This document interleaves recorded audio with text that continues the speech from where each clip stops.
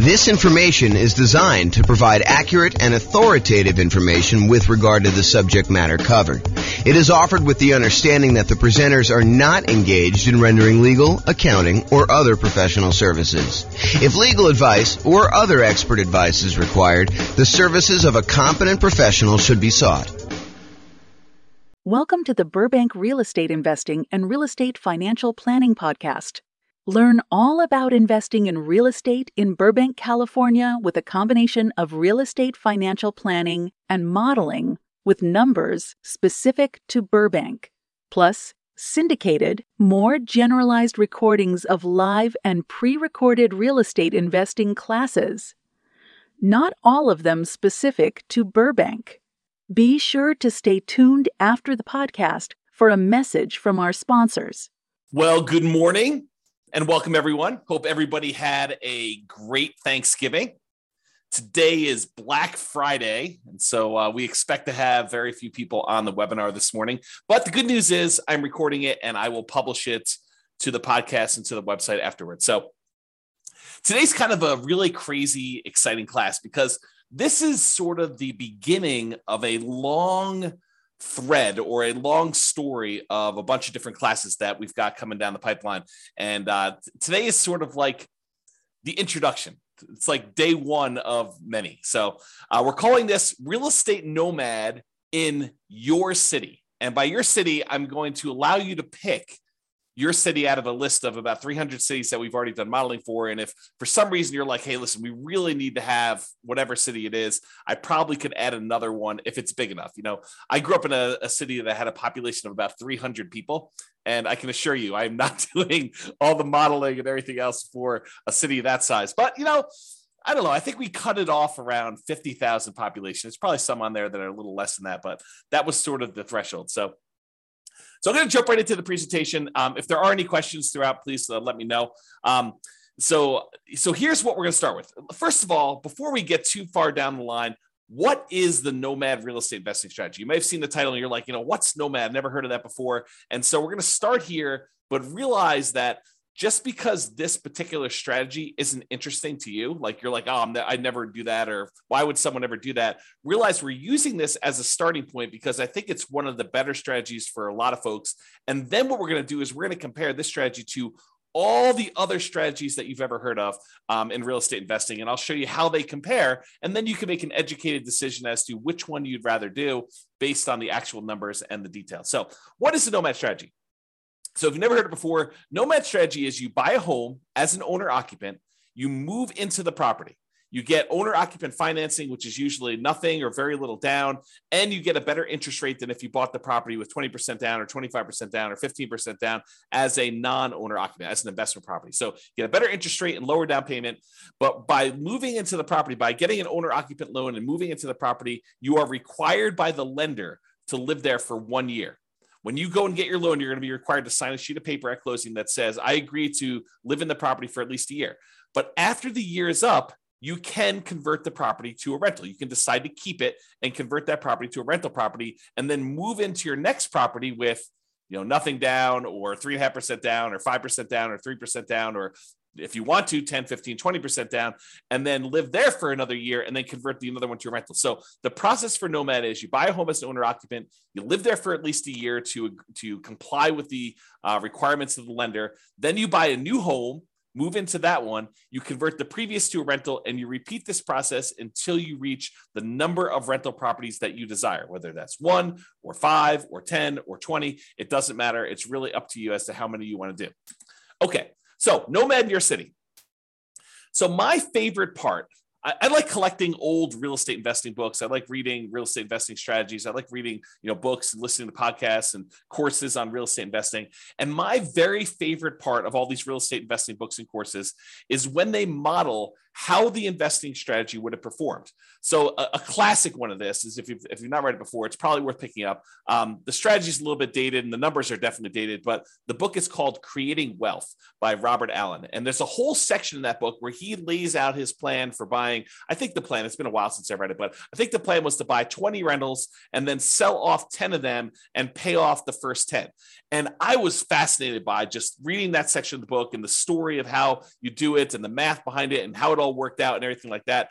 However, the problem I had, even when it was written, that was not my market. That was a different real estate market than I was, had different prices, different rents, different taxes, different insurance, different discounts than I thought I could get at the time, different interest rates. So all of the numbers were different. And so I love these parts of these books. The challenge was it never applied to me. And so, especially when I go back and I read old books, I was always fascinated by this idea of modeling things and how would that work today? If, you go buy a book and someone's been doing a strategy for 5 or 10 or 15 or 20 years, and then you decide to buy the book and you're like, oh, man, that strategy doesn't work in today's market because the prices are 3 times what they were, or interest rates are half of what they were. Interest rates are 2 times what they were. It's just not the same. So I was really frustrated with that. I've come up with a solution. The solution is that I will go ahead and do all the modeling for you with the current numbers for your city and the current market interest rates and everything else that's going on. So in this class, I'm going to walk you through the assumptions that we use when doing the modeling for a really basic nomad real estate investing strategy in your city. And I've modeled over 300 different US cities for this presentation.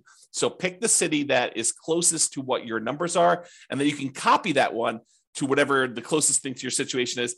And if you need to make some slight tweaks to the assumptions to better model your own unique situation, that is what you can do. So you're like, hey, look, James is starting this guy out with $10,000 in savings, or he makes $8,000 a month in income, and I don't have that. I have $4,000 a month or $4,000 that I've saved up, and I make $9,000 a month or $4,000 a month, whatever your numbers are. You can change them to see how the assumptions change. So for modeling Nomad in your city, and I'm actively working on these pages. So if you go here and if you're listening to the recording afterward and you're like, hey, that page doesn't look the same. Yeah, I'm working on it. So just realize that the screenshots I'm showing are like of today, but realize that they may change over time. I'm going to put a direct link to each city in the show notes. But for the live version, if you're on the webinar live right now, you can go to realestateFinancialPlanner.com/model. and pick your city. There are 300 US cities grouped there by state that I've done modeling for. Just pick your city from the list and select the keyword model. It's like a little button with a little orange or yellow decahedron or something like that, a little kind of 3-dimensional shape for what we're doing for modeling. And then select your city, and you can follow along with what I'm doing today. So once you get into your city page, what you're going to want to do is you're going to want to select the link that says Baseline Nomad. There's a whole bunch of other links that I've done modeling for already, but we're not covering those today. Believe me, this one's going to be long enough. The class is going to be long enough. You're going to be like, oh my gosh, there's crazy stuff going on.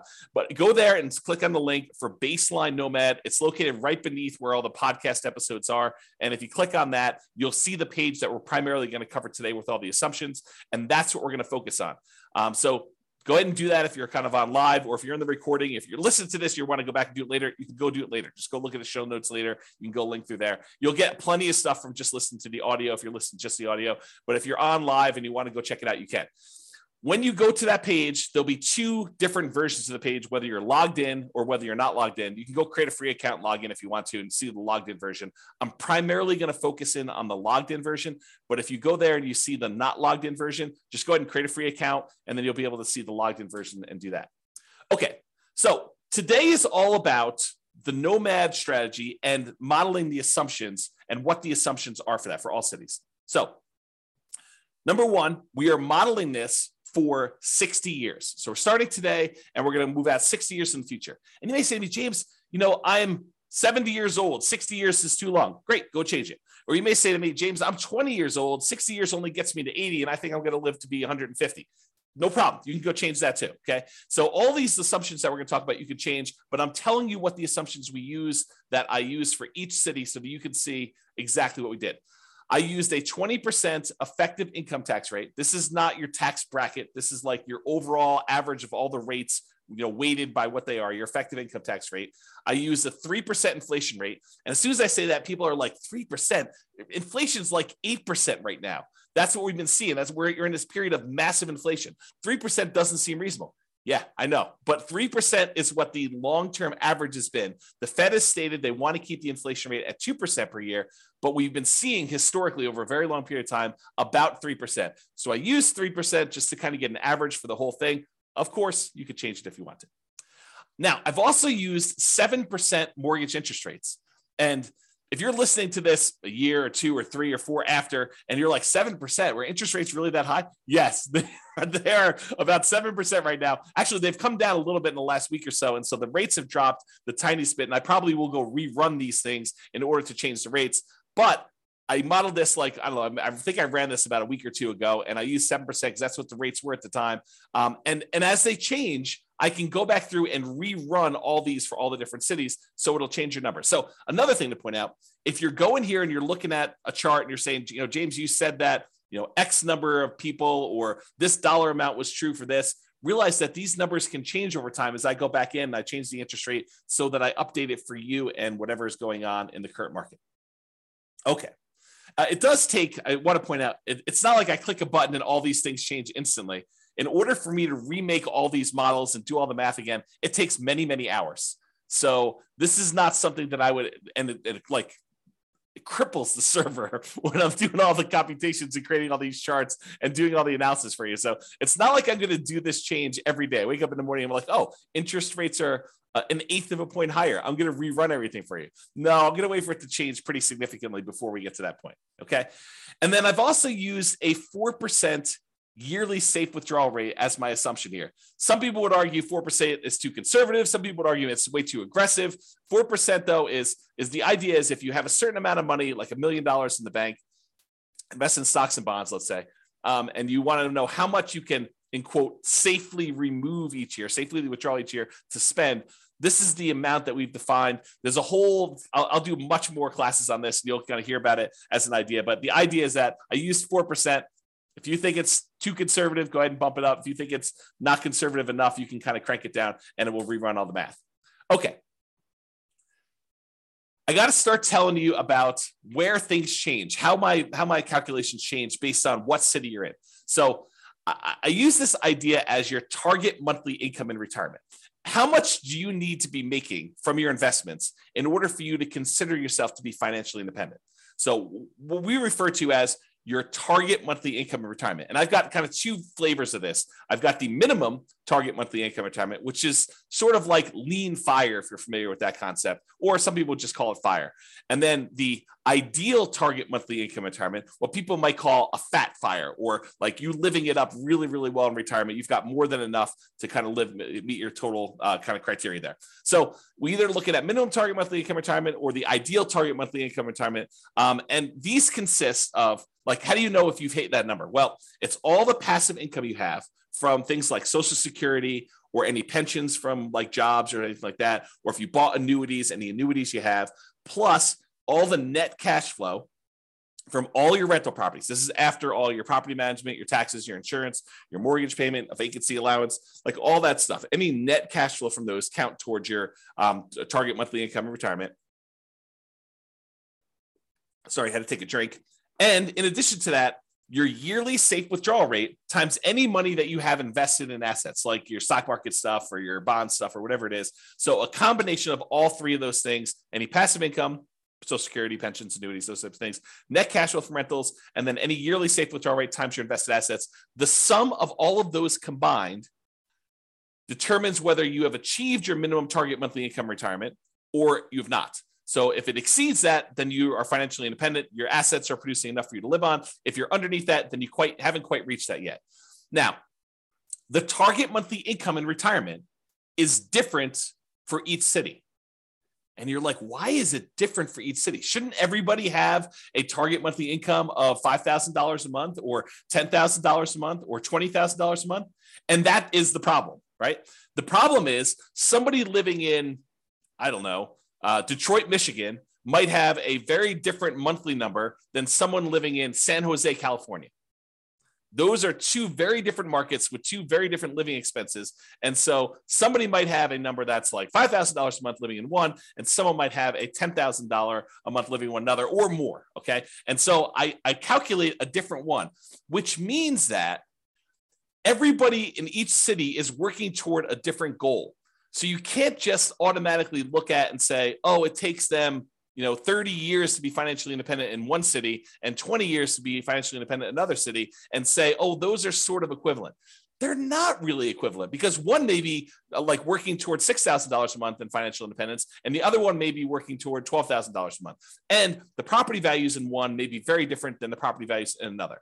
So because property prices vary in each of the 300 different cities, and the rents vary in each of the 300 different cities, and the taxes and the insurance, all of these things vary by city, that means that each one is different. And because of that, the income in general, and I'm sure there's lots of exceptions, right? But the income in general would vary for somebody living in those cities. You get paid more for working in California than you do in Detroit, Michigan, as just an example, right? I'm not making any judgment like calls or anything like that. I'm just telling you that they are different. And so because property prices and rents vary, income is going to vary depending on the city. Therefore, we adjust the income that you need, or that we kind of model in that city to be able to buy an owner-occupant property. So what we basically do, not going to get into the crazy math of it, but I basically say, look, the general rule of thumb, and there's lots of exceptions to this, but the general rule of thumb is we'd like to see someone spend about a third of their gross income on housing. So I says, okay, let's figure out what a typical median priced house was in that particular market, and what the payment on that typical median priced house was, based on that city's prices and taxes, insurance, and all that stuff. And then let's multiply that number by 3. And that'll give us a really rough idea of what somebody in that city would need to be earning in order to be able to afford a house in that city. That's the really rough version of how this works. Of course, if you don't like my assumptions, you can change them, okay? So don't get hung up on my assumptions about them, okay? So you can go change them there. We do have a minimum. So like if you're in a market with really, really inexpensive housing, we do say, hey, look, your minimum monthly income is $5,000 per month. And the thought behind that for me was, you could probably, a married couple can probably go get relatively minimum wage type jobs and earn $5,000 a month in our current environment. Okay. And that may change over time. Maybe if you say, hey, James, the math you're doing here, it's not right. You should really do it this way. Reach out to me via email. And if you have a really good point, maybe I'll change it. Maybe I'll say, look, you're right. I should change that. I should do it a different way. Okay. So because the property prices are different, because the income is different, we adjust the income to be whatever that person can afford to buy an owner-occupant property in that city. Therefore, what we set the target for them to be financially independent for is that income. So if you had to earn $6,000 to be financially independent, $6,000 to be able to buy a house in that market, I'm saying, look, your target to be financially independent is to replace that $6,000 a month. And so it varies by city. So someone earning more and living in a more expensive city needs to earn a higher target monthly income retirement to be able to be considered financially independent. And someone living in a less expensive market, on the other end, earning less from their job, has a lower threshold to be considered financially independent. So that's why the numbers differ in the city that you're doing. As I've been saying this whole time, if you don't like my assumptions, you've got at least 2 options, at least 2. First, drop me an email, tell me why you think I should change it for the city. It is very possible that I don't know your city like you know it, and my number is off. And so you could say to me, hey, James, your property values for this city are really high. They should be about $50,000 lower or $50,000 higher. Please change it. And I'll go look it up and we'll talk about it. And if I say, yeah, you're right, I should do that, then we could change it. And everything else in the future will be done that way. Or the other option is, and this is the one where you don't even have to contact me. You just copy the scenario for your city, the link I already gave you, to your own account and change any of the assumptions to better match your reality. You can get a discount. Great. You're buying lower price properties. You're buying more expensive. You make more. You're starting with a different amount.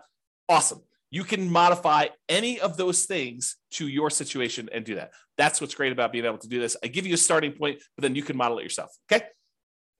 Okay. So what income, target monthly income in retirement did I use for your city? If you're on your city's page, again, go to that realestatefinancialplanner.com/model, or I'll put a direct link in the show notes to your city, but you can go there and get that done. Under the scenario section, you can see exactly what I used for your minimum target monthly income retirement or lean fire. And it's right here. If you're looking at the video, it's right here where I blurred out the numbers. And the reason I blurred out the numbers is your numbers are going to be different. I didn't want you to just think that your numbers were automatically going to be what I showed on the screen. Okay. So you'll see this same value in their monthly income when we get to that here in a little bit. And that we'll also see your ideal, which is kind of like your fat fire number we just talked about. And if you don't like any of my assumptions, the button right above that confirm copy, that's where you copy it to your account so you could change all the assumptions and do that. Okay. All right. Just moving down that page that you're on now. Continue down the page. We next show you your net worth, and that shows you the entire 60-year period that we modeled for you. And again, yours is going to be different. It's going to have different numbers on there, but this shows you the net worth of someone doing the really basic Nomad strategy of buying a property, moving in, living there for a year. When they've saved up enough for another 5% down payment, then they buy their next property. They convert that one to a rental, and then they repeat this property until they have at max the most 10 rentals. Okay. And so you can see that there. The other thing you can see on this chart is there's these little vertical, almost like flags showing you when things happened. And so, for example, this one shows you that they bought a property or that they paid off a mortgage or bought a property, achieved financial independence. Those are what I call significant events. And they just highlight what happened and when. So you can kind of see it on a chart of a number in there. So you can all see all those numbers on there. Go look at your chart. Don't look at the one on the screen. It's shown as an example, but your city is going to be different, right? Your ability to buy these properties as quickly or slowly as you can or achieve financial independence is going to change. So the one on the screen is just a sample. You'll notice I even blurred out what city it's for because it doesn't matter. Yours, you need to go look at yours. That's why this is all about doing Nomad in your city. Okay. All right, here's a great quote from George Box. All models are wrong, but some are useful. That's the quote, okay? Because any modeling I do here, it's not going to be 100% correct. It never can be. You know, what is the chance that appreciation is going to be exactly 3% per year and rent appreciation is going to be exactly 3% a year? Inflation is going to be 3% a year, and you're going to get a raise at exactly 3% a year, and that the return on the stock market account you have is exactly 7% a year, or that you're going to be able to get interest rate of 7% every time you buy a property for the next 30 years or 40 years or whatever. The chance is almost zero. It's like, it's not going to happen. Okay. So does doing this strategy mean that you're going to achieve the results I've showed here? Absolutely not. Now, as I say that, realize that doing some modeling and getting an idea of like, in relative terms, this strategy is probably better than this one, especially if we kind of model what we really think is going to happen in the future and a range of things that can happen in the future. Absolutely helpful, very valuable to do. So this is the idea that all models are wrong, but some are useful. So this is useful. It's probably wrong now. Okay. All right. So continuing on down the page that you're on there, each city starts with 7% of the value of the property in their market in savings. Now, why did I pick 7%? You know, James, you know that I don't have 7% saved up, or you know that I have, 100% of the property value saved up. Why'd you pick 7%? Well, I did it because we have to start somewhere. And I wanted to say they got 5% as a down payment to buy their first property and as an owner occupant and some closing costs. So I said, okay, let's just pick a number. Let's pick 5% of whatever the value of properties are in that particular city and some closing costs in there, maybe a little bit of slush money to kind of add in there, some reserves or something like that. So the idea is that they had 7% starting there. If you have a different number, I feel like I'm a broken record, right? If you have a different number, you can change it. If you're starting with less or more, you could go ahead and change whatever you want there. And for markets where this 7% would be really, really, really low, I said, hey, look, a minimum of $10,000. So if you don't have $10,000, if that calculation would have been less than 10K, I just made it 10K to make it that way. Okay.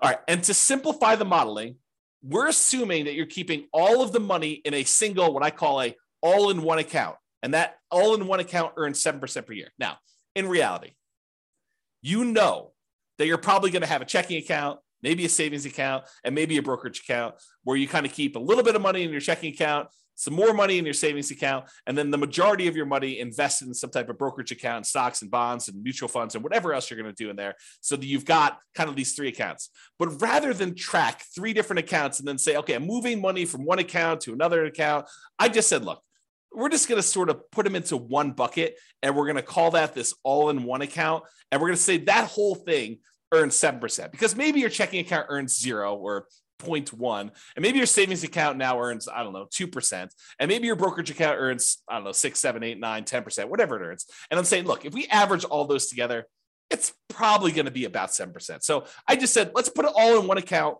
make things really simple. All the money from all the rentals goes in there. All the down payments for all the properties comes out of there. Any money you've got sitting in there is kind of just earning something. So I said 7% for that. It's in this all in one.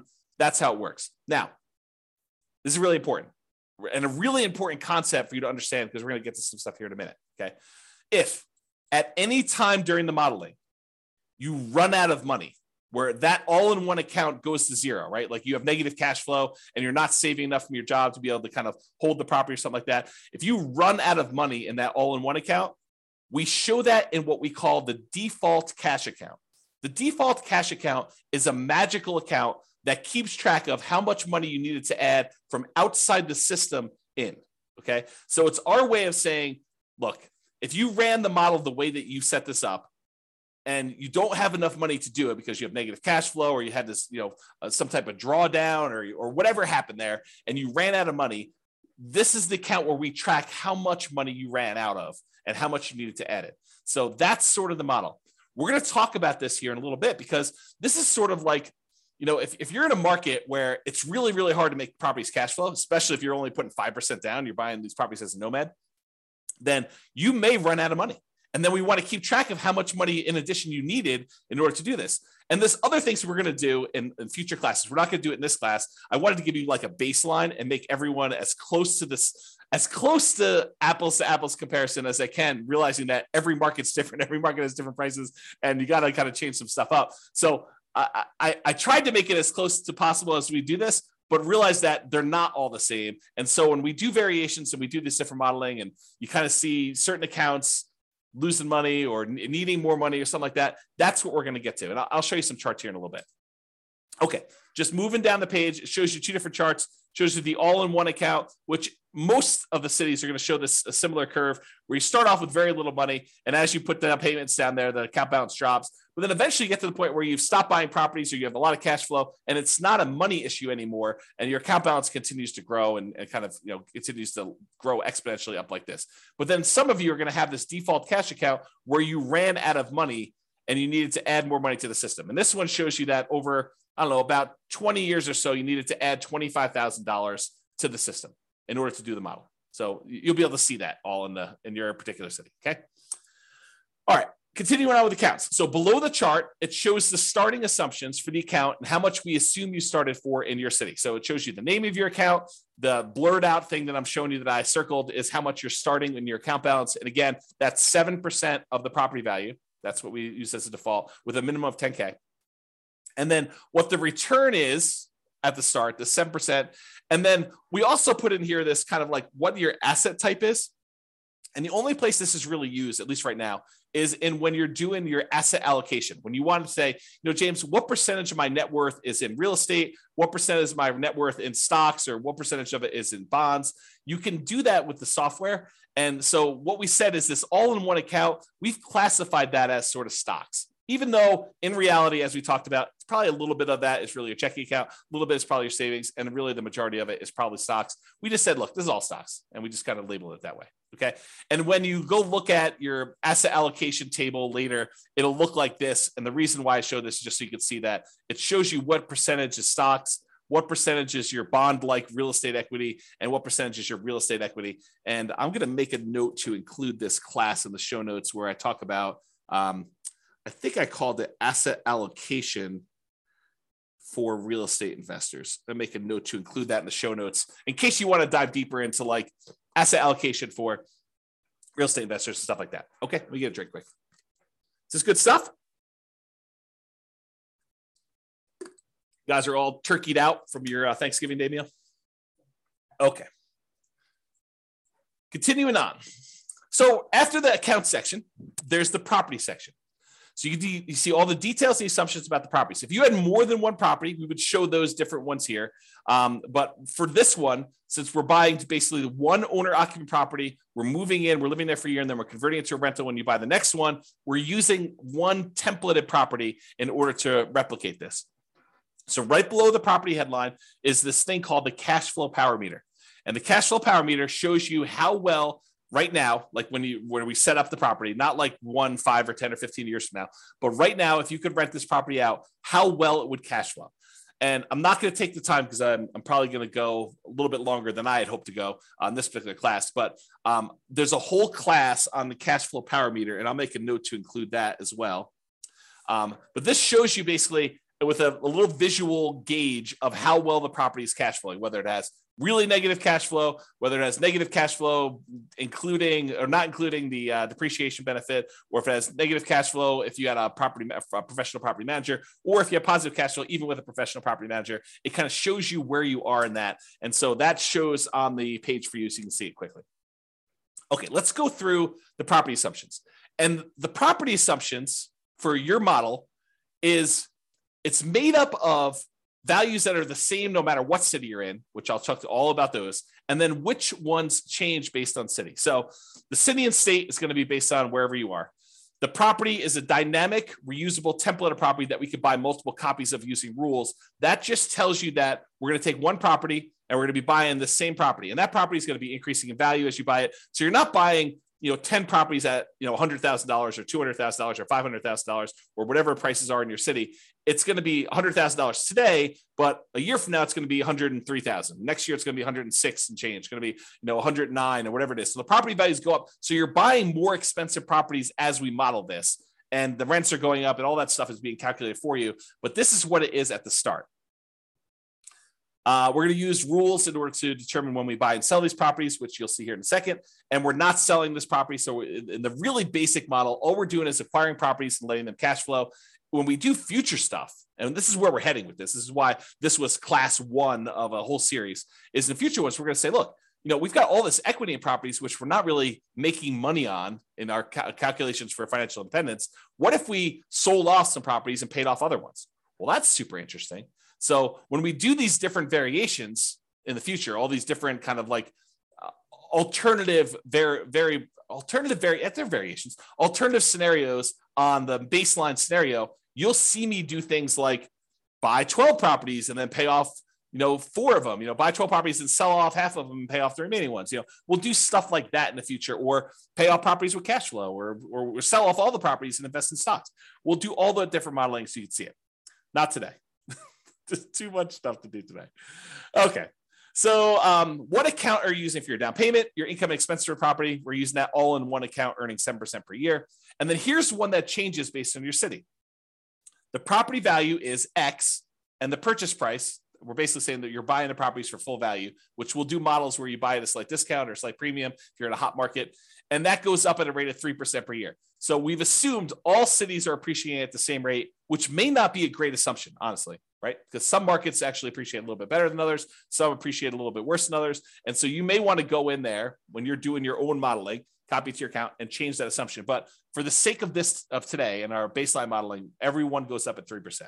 Which is the rate of inflation historically over a very long period of time. And this number I didn't pull out of the air. This is based on Case-Shiller data showing like 100 years of housing data for the entire United States shows that housing on average over a very long period of time has historically gone up around 3% per year. So I didn't just pull that number out of the air. That's a real number. Down payment, 5% of purchase price for down payment. And then I assume 1% of the purchase price in closing costs at the time of purchase. So you got those two in there for the assumptions. I've also assumed that you were unable to negotiate with the seller to get the seller to pay any of your closing costs. In a really soft market, you may be able to get a seller to pay some of your closing costs. In a really hot market, it'd be really hard to do that. Page 2, property assumptions. Okay. 7% is the mortgage interest rate with a term of 360 months. So a 30-year fixed rate, 7% mortgage interest rate. And a week ago, that was probably a really good number, a little bit more than a week ago. But today, it's probably a little bit lower than that, right? It's probably in the high 6s. And so I'll change those. And if you go and you're listening to this recording, it may be different by the time you get there. But it doesn't vary by city. I want to point that out. All the interest rates for all the cities that we're modeling are all the same. Because you put less than 20% down, you have private mortgage insurance, which I'll make a note to put in the private mortgage insurance class in the show notes. So you guys will have access to that in case you want to look at it. So private mortgage insurance at a rate of 0.85% of the initial loan amount until the loan to value drops below 80%, and then it falls off. So we're assuming you're getting a conventional type of loan where the PMI drops off at 80%. Now, this next one does change for your city. X dollars per month in rent, but rent increases at a rate of 3% per year. So your city is going to have whatever rents are for your city. And again, if you're like James, your numbers are off, let me know or change it yourself and you can go do that. But I use rent data from a source. So I actually pulled rent data. This is not me just arbitrarily picking a number. And it's not me saying, hey, I'm using the 1% rule or 2% rule or 1.5% rule or 3% rule or whatever. I'm not using rules of thumb. I'm actually using data. Okay.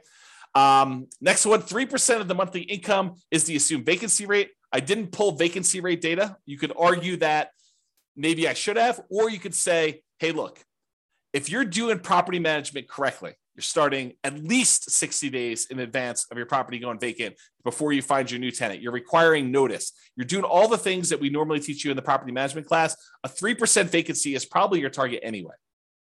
Okay. Ideally, we're trying to do 0%, but in reality, if we're going to stay about 3%, that's pretty good because you have unexpected things come up with tenants, right? So 10% of the monthly income is the assumed maintenance rate. You could argue that's low. You could argue that's high, depending on types of properties you're buying. But it's the same for every city. Changes by city, X% of the value of the property each year is the assumed property taxes rate. So I did go look at what property taxes rates were per city. This honestly is one of the numbers that I'm less sure about. So if you're looking at these numbers and you're like, James, that's really off for our city, let me know. And I would be much more inclined to change that than some of the other ones, which are based on data I have. I did use this data, but I don't like the source of this data. I guess I'll say it that way. Based on the initial value of X, that's about Y per year in property tax at the start, and it changes as the property changes value. So your taxes will increase as your property value goes up, which is how it works in reality. And then this also changes by city for your property insurance rate. Oh, I was talking about taxes when I was really thinking about insurance. Both of them are the same though. They both vary by city, and I had sources for both of them. And so if you think either the insurance or the taxes are different, let me know. But they do vary and they increase over time with your city stuff. This is a residential property, and 15% of the purchase price is considered the value of the land. So we're assuming you're buying detached single-family homes or townhomes type properties where you have land and only part of the value is actually depreciating. I'm not going to get into all the tax stuff here, but that is the assumption that we use for that. If you want to change that, you can change it in the thing. Then underneath all these, those are the assumptions for properties, by the way. Then underneath all these assumptions are the return quadrants. And I'll put a link in the show notes. I already know to do this for you. I'll put a link in the show notes for the return quadrants and walk you through what all these different ones are. But these are really easy ways for you to see your overall return you're earning on a property. And this is a snapshot for like right now when you go to buy the property. It shows you the amount you're earning in dollars from the 4 different areas: appreciation, cash flow, debt pay down, and the tax benefits. And then it shows you the total. And then it shows you your return on investment, how much you had to invest and what your return on investment was for those 4 areas plus the total. And then I went and I did the one where you include reserves, because if you're doing analysis, you really should be including reserves in your analysis. And so I have a whole class on that. It's called Everything You Learn About Deal Analysis is Wrong. And it's all about the return quadrants where we take into account reserves. I'll put a link to the show notes for that class too, but I'll do more. I'm going to be doing additional classes on these in the future. So if you're like, hey, look, I can't go watch the other one, just pay attention to the future episodes and I'll get to them eventually. There's so much to do, so much to do, and a limited amount of time to do it. So I'll get to all those, but that's what's going on. So this will show you all the return numbers for that city, for that property. And it gives you an idea, and with that financing. So it gives you a quick glance at how these properties are performing and what they look like. So go look at that on your particular city and you'll see it. Okay. So for scenarios, we've got accounts, which is that all-in-one account that we made here, and the default cash account. The properties, which in this case is one template property that we're going to buy multiple ones of. And then we have these things called rules that we use to manipulate accounts and properties. And so here are the rules. The first rule is you buy a property when the account has a down payment, and it will show you a chart showing you when you bought properties based on this. And you can ignore this one on your screen. Go look at the one on your city to see exactly when you're buying properties on this. But it shows you how many properties you bought each month that you bought a property. Okay, so the rule runs, this particular rule, buy a property when the account is down payment. And I did a class, must have been just before Thanksgiving, where I did a class and I went through each of the rules. So go watch that on the website. It's up now. So just go to Real Estate Financial Planner or go listen to the podcast episode of that one. And I walk you through all these different rules and when to use them. But this rule is the rule for buy a property when the account has a down payment. It runs for the entire scenario. So it's running for that whole 7 to 20 years, but it stops when you buy 10 properties. So realize that it's still running, but you're just not doing anything productive with it. So the rule will buy another copy of that template property, the one that is the Nomad property for whatever city you're in, whenever the all-in-one account earning 7%, has enough for a down payment and closing costs, plus at least 6 months of reserves for all the properties owned. So we're saying, look, once you get to the point where you have another 5% down payment, plus some closing costs, plus 6 months of reserves on all the other properties that we currently own, then go ahead and buy another property, buy another copy of this property. And it's buying one that is, more expensive because as time goes on and rents have gone up a little bit. Okay. It also checks your debt to income ratio to make sure that you're below 45%. So it verifies that you have 45% debt to income when you buy that property, and it checks that for you to do that. And then it will only buy 10 properties maximum. If you sell any, by the way, we don't in this model, but if you do sell any, then realize it will try to replace them. So if you're buying a property and selling properties and doing that stuff, this rule, if you keep it running, will try to replace the properties that you sold. The next rule is paycheck and personal expenses. So this is a chart. Yours will be very similar, where it's showing you the red line is what your paychecks are, and then your personal expenses, including real estate, is shown in this orange. And so I'll have to do a whole nother class just explaining what's going on in this chart, because there's a lot of really cool stuff happening here. But this is shows you what it is for there. And then here are the assumptions for this rule. So as a default, we're trying to say, look, you're saving $1,000 a month. And some people are automatically like, what, $1,000 a month? I only make $3,000 a month. There's no way I'm saving $1,000 a month. And someone who's earning $20,000 a month is saying $1,000 a month. Yeah, that's nothing, right? So I had to pick something, and you can go change the assumptions, but I had to pick something. And so I picked $1,000 a month as a default starting position for everybody. So this rule runs for the entire scenario. You're depositing both your paycheck and you're pulling your expenses out of that same all-in-one account. Both the paycheck and personal expenses will increase with inflation. So the amount you earn from your job goes up with inflation. The amount of your expenses goes up with inflation. Your housing costs goes up with whatever the property values are, interest rates, and all that payment stuff. So not technically with inflation, but it's something that looks a lot like inflation. Changes to so this actually varies based on city. The gross paycheck that you have varies based on city. And it is why we talked about before with that target monthly income retirement, being able to afford a house in that marketplace. And we've assumed a tax rate, the effective tax rate of 20% on your paycheck. That's another assumption. If you think, hey, look, my tax rate is much lower, much higher, you can go ahead and change that. And then your net paycheck after taxes is whatever it is. That gets changed based on where you are, what city you're in. And then whether or not this paycheck continues after you achieve financial independence, in this case, it gets removed. So the idea basically is, once you get enough assets where you have enough income coming in from your assets that you no longer need to work, then stop working. Otherwise, your income will keep going and it'll look like you're still working through this whole thing. So what we've said is, look, go ahead and stop the income part of this rule, not the expenses, but go ahead and stop the income part of this rule once you get to the point where your assets are being financially independent. And then the amount of your personal expenses are also adjusted by city. So if you're making $20,000, it's not like you have a $2,000 expense. They kind of scale with whatever your income is so that you're saving about $1,000 a month as your default when you start. Okay, any questions on this? I know I'm going fast and hard, but people are not asking questions. So if you have questions, go ahead and let me know. Otherwise, I will keep going. All right, so significant events and percent of goal achieved. So this is still going down that page. This shows you what percentage of that goal toward being financially independent you've achieved. So the goal line is this little dotted line at 100%. Once the chart goes above this line, that means that your passive income and your cash flow from your rental properties and your safe withdrawal rate times whatever you've got it invested in, the combination of those things has exceeded your living expenses, the target monthly income that you set.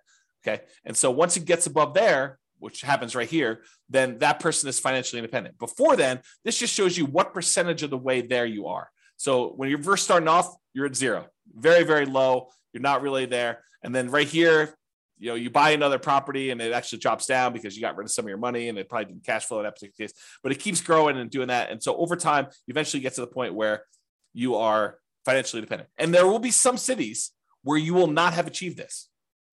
And don't think that's a failure. That's not that you failed, because you still have accumulated in the overwhelming majority of cases, a huge net worth. You have a whole bunch of equity in properties, which equity in properties doesn't count toward this calculation, right? So you could go sell off these things and invest in stocks. And honestly, maybe some of it gets supplemented with Social Security. So maybe really you only need to do 80%, or maybe, I'm earning whatever it is, $10,000 a month for my job, but to be able to retire, I only really need 7. And we've assumed you need 10. Okay. So there's all sorts of reasons why. Don't get stressed out over that. And then significant events. This lists out all the different things that happened and what month they happened in this particular scenario. So you can go look through the list and see exactly what happened. And then, of course, you can copy the scenario to your account using that button as well. Okay. So that is what I intended to cover to show you what nomading in your city is like. Go look at your city. Go to realestatefinancialplanner.com/model. Pick your city out from the list or the city that's closest to what your city is like. Go look at the details, copy into your account, do all the changes and stuff like that. This is the starting point because once we get here, I'm going to start comparing Nomad to buying 20% rentals, buying 25% down rentals, buying free and clear rentals, buying a property to live in, but then buying 20% down rentals, or buying Nomad properties and paying them off faster, or buying Nomad properties and selling off half of them. I'll do all these variations for you, and we'll kind of go over those in the podcast. But I wanted to give you an idea of like what the baseline is, what the baseline assumptions are. That way, next time, I don't have to go through all these assumptions again. I can just say it's exactly like your baseline, except we change these 2 things. That is why this class exists. It's to give you the baseline so that you understand it, all the baseline assumptions.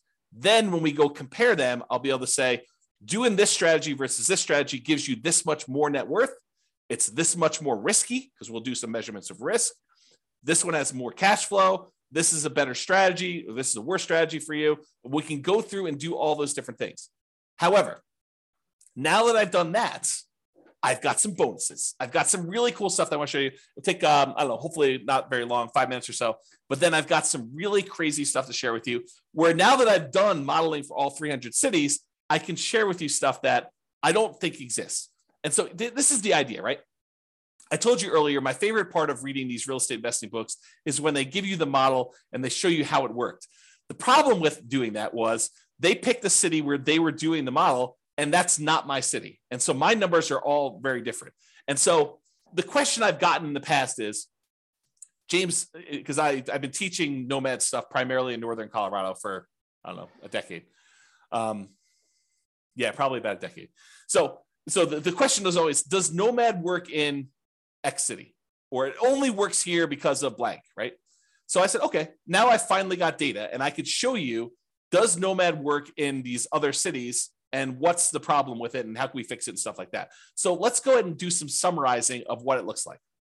So this is now a chart showing you each dot represents one of those 300 cities. And on the bottom, it shows you the price of properties in that market. On the left-hand side are really inexpensive properties. On the left-hand side, it's all really inexpensive properties, cheap properties. On the right-hand side, it's all very expensive properties, okay?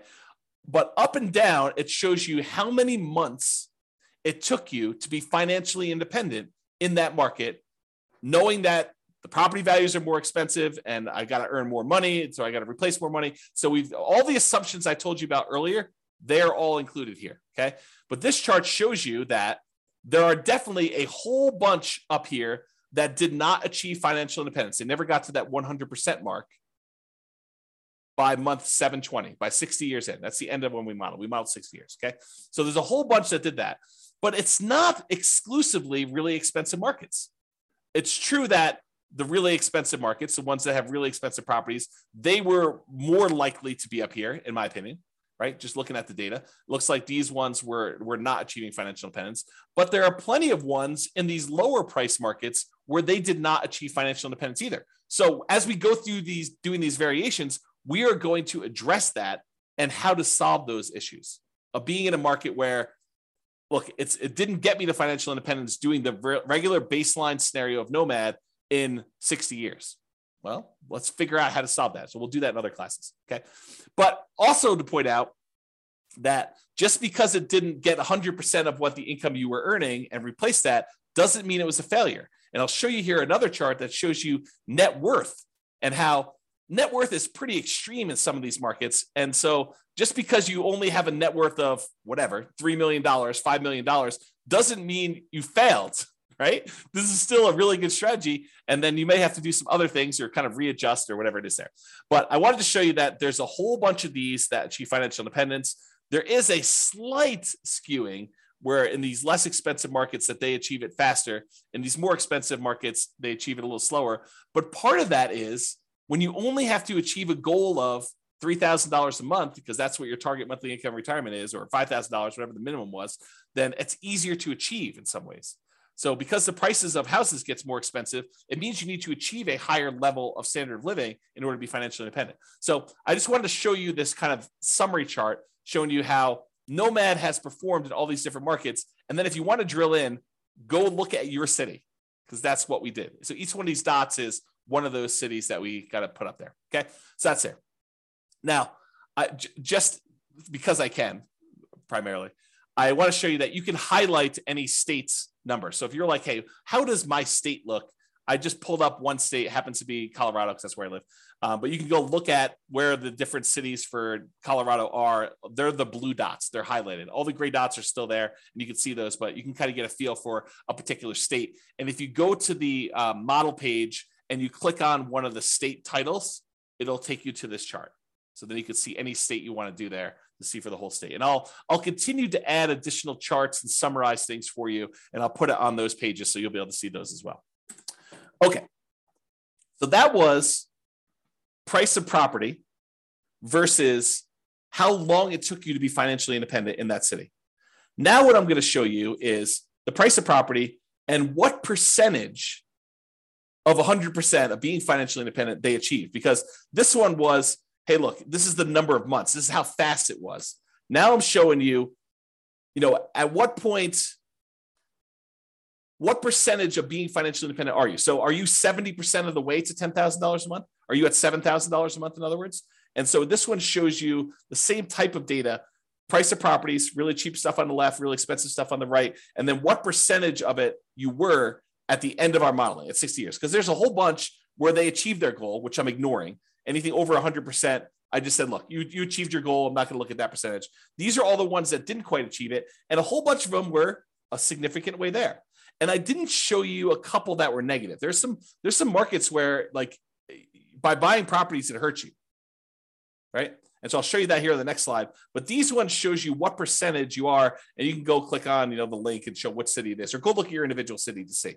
But not all of these are like complete failure. It's like these ones, they had 80% of their goal. These ones hit between 60 and 80%. These ones are a little smaller, 40%, 20%, but you can get a feel for that. And then these are the ones I showed that were negative. So there's a handful of ones where it actually was negative towards your goal. You had negative cash flow on your property still, even at year 60. So there's 1, 2, 3, 4, 5, probably 5 out of 300 or so were really bad markets. And those markets we'll have to do stuff about. And I will give you a hint. I think most of those are in California. Not judging, just saying very expensive market. All right, so this is the chart where I'm showing you, same idea, net worth though, on this axis. So this one shows you that there's really cheap houses, really expensive houses, and this is the net worth. Now, I want to point out to you, there are some of these where you end up with almost $1 billion at the end of 60 years.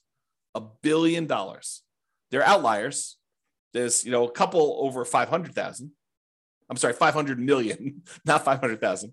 So it's really hard to see what's going on down here. So because of that, I'm going to ignore all the ones above 100 million. Okay. So this is the chart showing you all the different cities, what price houses are in those markets, and then what their net worth was, including all the stuff in their accounts, so the stock market account that they've got, and then all the equity they have in their properties. Those two combined are calculated for net worth, and it shows you what their net worth were. So even if you had a scenario where you didn't quite reach your goal of having passive income enough to be financially independent, but you had a net worth of $20 million, is that enough? I think for most people, that's enough, right? And if it's not enough for you, then go look at your city and make adjustments. But, a lot of the times we look at this thing, we say, oh, they failed. They didn't achieve 100% of their financial independence goal. But really, they've got $14 million worth of real estate. Well, maybe that's enough, right? Like, depending on what your situation is, what you need, especially if you're 80 years old and you've got $10 million left, you might be able to decline the value of the assets you have, like dip into the principal of your assets and spend those as you go. Because the other model, in theory, is not depleting your assets, right? It's passive cash flow so that you're not dipping into the value of the real estate or anything. Okay. All right. So that was net worth. Now, this is the one where I was like, okay, show me how much people run out of money based on home price. So really cheap homes over here, really expensive homes over here. This is how much negative that like default cash account, the one where we measure how much you had to put into an account in there. So this measures how much you had to put in to do that. So there's a whole bunch that were zero up and down the price range. It tends to be the cheaper properties that you don't have to put money in though. As you get into much more expensive properties, those you tend to have to put more money in. Okay. Now it's hard to see because some of these cities need to add a lot of money. So like these ones down here. So let's zoom in. But before we do, let's kind of poke at California a little bit. I love California, right? But let's poke at them a little bit. The ones in blue are all the California cities. Do you notice a pattern? A lot of the California cities, not all of them, but a lot of the California cities are the ones that required a lot of extra money. So we're going to have to do some things to solve California issues, right? We'll kind of address those things. But a lot of the other ones were not California, and so they didn't have that issue.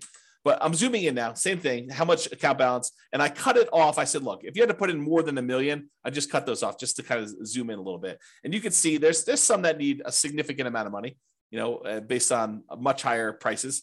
Anything under, I don't know here, 300,000, 400,000, a lot of those markets you need to add very little, if anything at all. And if you zoom in even more and say, look, let's cut it off at 200,000, you can see there's definitely some outliers here where you need to add some money. And we can talk about solutions for that and how to deal with it and saving up longer. And there's lots of different things we could do to solve this problem, which we'll get into in future classes. But I just want to show you the data today. And then here's the line where a lot of them need zero or very, very small amounts.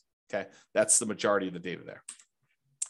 Oh, and I just pulled up California of the small end too. So like zooming in just to 200K, it's still a lot of the California stuff, even when we just get down and we're looking at the 200K or less numbers in there.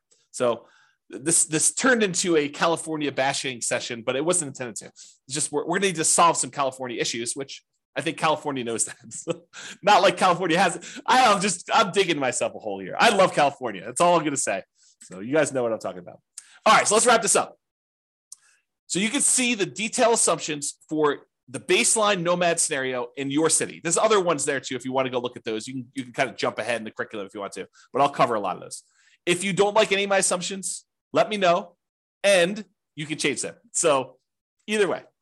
And as I said, this is just the beginning. Okay. We've already started modeling variations on this, and I plan to add dozens of additional ones to compare how making changes to this baseline plan or trying a completely different strategy will perform in your city with your city's numbers and your specific situation. So stay tuned for those future classes.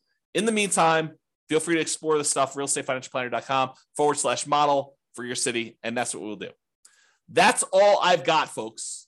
Any questions, any concerns? I know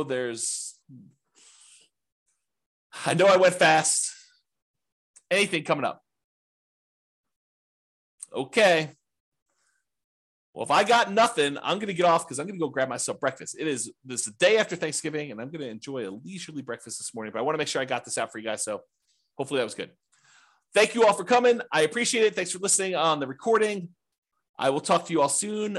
Bye-bye for now. With home prices up, mortgage interest rates up, and rents up, but not quite enough to counteract the higher prices and interest rates, cash flow on rental properties in Burbank is harder than ever.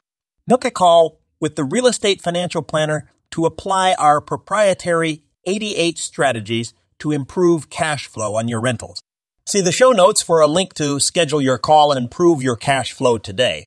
If you're a real estate agent, lender, or professional in Burbank that wants to help our real estate investor listeners, consider reaching out to learn about collaboration opportunities with this podcast. We'd love to add more value to our listeners by having you assist our investors buy, sell, and finance their real estate investments. See the show notes to schedule a call to discuss collaboration opportunities.